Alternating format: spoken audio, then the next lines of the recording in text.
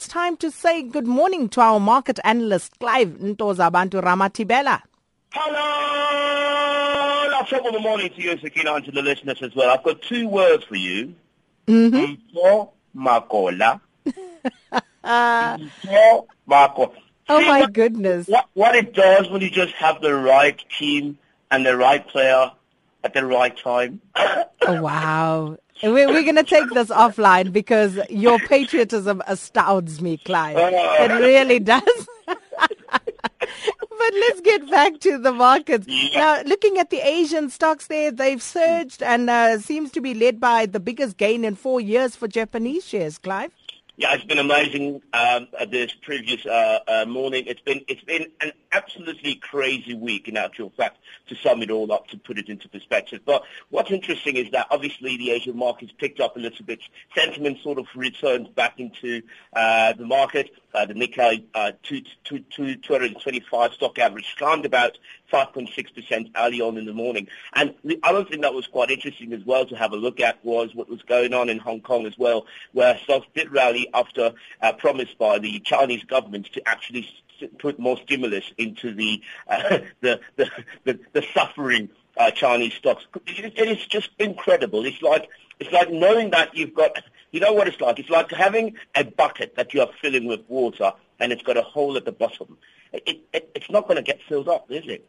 But it seems like people think that in actual fact this putting more money into the markets, the Chinese, which is what they've been doing over the last couple of months, is actually helping to sustain things. But I don't know, the stocks did rise anyway earlier on this morning. The MSCI Asia Pacific sitting at a positive 3.2%. Can you believe that? Yeah, no, it's about time that we had some good news on that front. But just looking at, companies' news, Apple, Amazon, Wells Fargo and Company, General Motors, they've all posted gains of at least 2.7%. And this amidst broad-based rallies as investors return from their Labor Day holidays. Yeah, they came back very strongly. I expected that. I'm not saying Uti Musangoma, but I expected that they will come this hard because obviously when you go off onto a holiday, when you come back, you just really want to get into things, into the thick of things. And obviously the dollar did help as well because it did gain some traction as well midday yesterday on trading. And then what that helped do is it helped some of these multinationals to be very, very strong as well in their respective ways. So you look at Apple, for example, that stood up. It was up by 1.4%.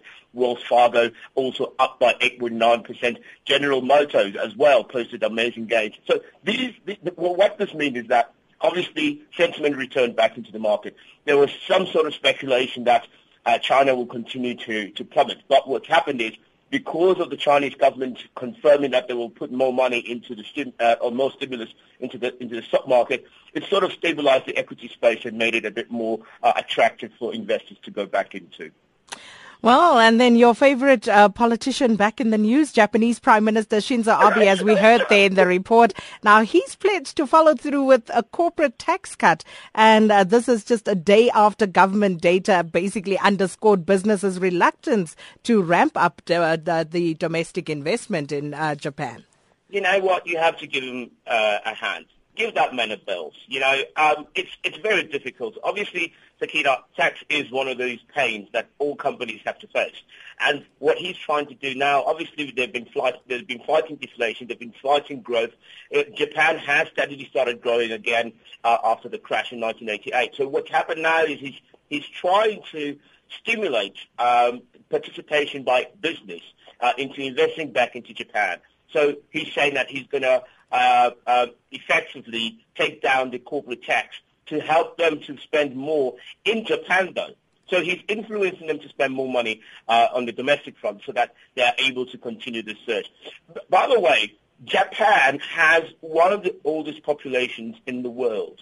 It is actually by far the one country that... So what he's trying to do is to protect pensioners and to create more opportunities for workers and create work for young people. He's saying that he wants to assist the local businesses to start doing that and training younger people.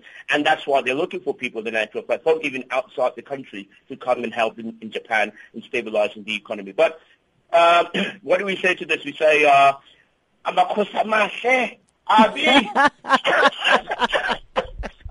Well, seeing that you've ended on that positive note, all is forgiven. And we'll speak to you again tomorrow morning, our market analyst, Clive Ntozavantu Ramatibela.